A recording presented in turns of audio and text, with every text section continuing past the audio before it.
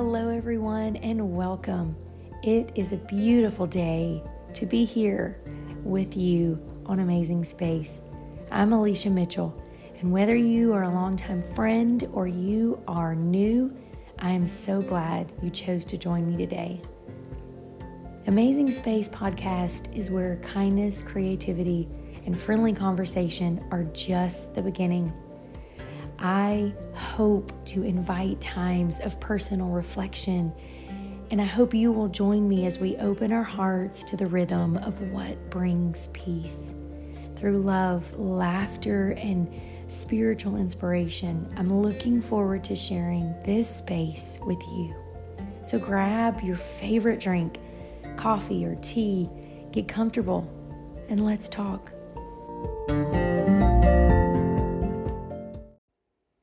It is really interesting to me how my weeks in my professional world will create a theme. And yes, although the matter of the mind is always playing that lead role, you would be amazed at the variations of similar life encounters that I come across.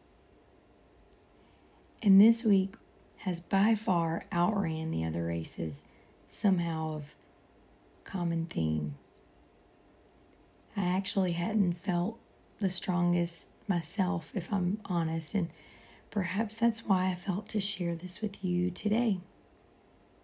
As you know, I love to journal, not only in the professional world of what I do, but personally, I find so much peace in journaling. And as much as I know that it's a great thing, I haven't been able to do it as regularly as I did in the past, but I'm working on that, working to regain my routine. And this particular day, I was contemplating the proper response to a young lady I was working with, and the question hit me like a tsunami that I hadn't ever experienced. Will it change what you are worrying about? And now I know you're probably thinking there is nothing groundbreaking about that. And you're right. I've actually thought it many times before. But this day, this week, this moment, however you want to explain it, it was different. It's something that always amazes me. It always has, probably always will. We have heard it. Stop worrying. Well, here we stay. In the worry well of life's next unknowns. In my journal that day, I wrote, I couldn't help but think today about the vast array of where the matter of our minds take us. The journey can seemingly feel unending, and even though we detest the roller coaster queasy feeling, we still make a conscious choice to stay on. I thought how we often say things like, the show isn't going to stop without you, or they won't close it down because you weren't there. You get the general idea. But what about the ruminating nuisance of worry? Thoughts that nag and pick, agitate and aggravate. What about those thoughts that ever so slyly morph into that ongoing well of worry that just won't go away? The crowded corridors, the busy streets, the standing room only auditorium depiction of this worry-filled space that lingers around every corner, before and after every step. Why does it consume so much of our existence? And this was actually not the plan for this week's episode, surprisingly. At 3 a.m. I woke up one morning without any hope of returning back to my much needed sleep. And I started reliving events throughout my week, both personally and professionally. You know, I love good news. I really do. I love great things. And God is good. Let me say that. And I wish I could tell you I understand all the avenues of why uncertain waves seem to overtake more than others at those certain times. But I can't.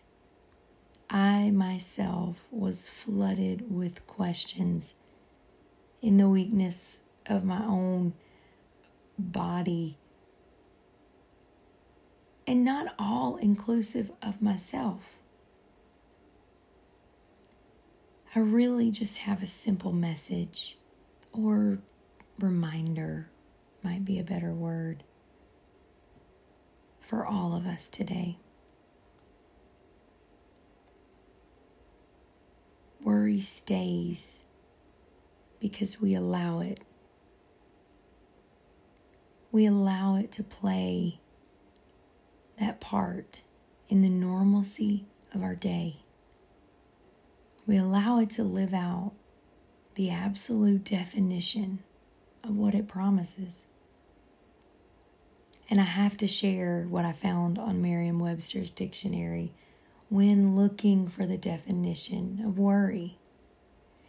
And maybe I'm just behind on the times, but I was in awe to see that the first entry was choke, strangle.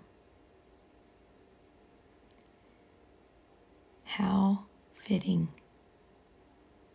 The second entry was mental distress or agitation resulting from concern, usually for something impending or anticipated.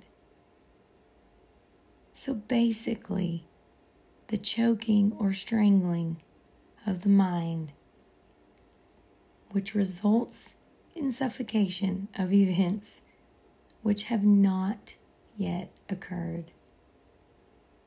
That was my own emphasis.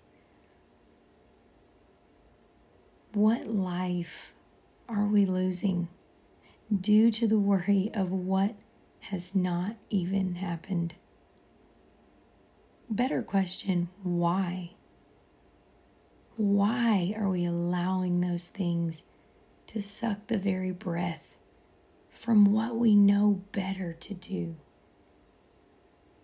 That show will go on. Because I can tell you those subconscious thoughts that we have been accumulating over time will be there. It's almost innate to think about the negative. But we put it there. Worry will continue on without you. It will live and it will breathe. It will have its day, its time, its hour. But I say let it do so without me. I don't have to stay there. I don't want to stay there.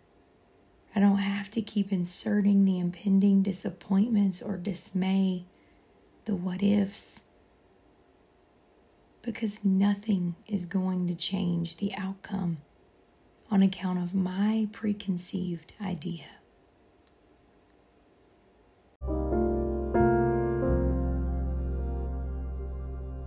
Let me repeat that. The outcome will not be determined contingent upon your amount of worry. I know this is not easy, but I refuse to acknowledge that it is possible. 1 Peter 5:7 says, "Casting all your care upon him, for he careth for you."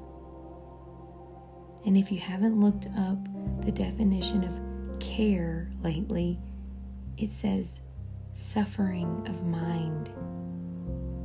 All that your mind suffers, he says, give it to me, because he careth. He is concerned for you. He knows the battle. He knows what weighs so heavily on your mind and how that gets to your heart. But he is asking us to trust in his concern for us, to trust that he does have it worked out, and how he has it worked out is absolutely better than what we could have ever come up with on our own. Matthew 6:34 says, "Take therefore no thought for the morrow shall take thought for the things of itself. Sufficient unto the day is the evil thereof." The NLT translates, "So don't worry about tomorrow, for tomorrow will bring its own worries. Today's trouble is enough for today." I'd like to just ask that those words be your reminder today and tomorrow and the next day. I'd like for you to think on the things above what you cannot control in any way. Cast all your care upon him, because my friend, he cares for you. So great having you again here today.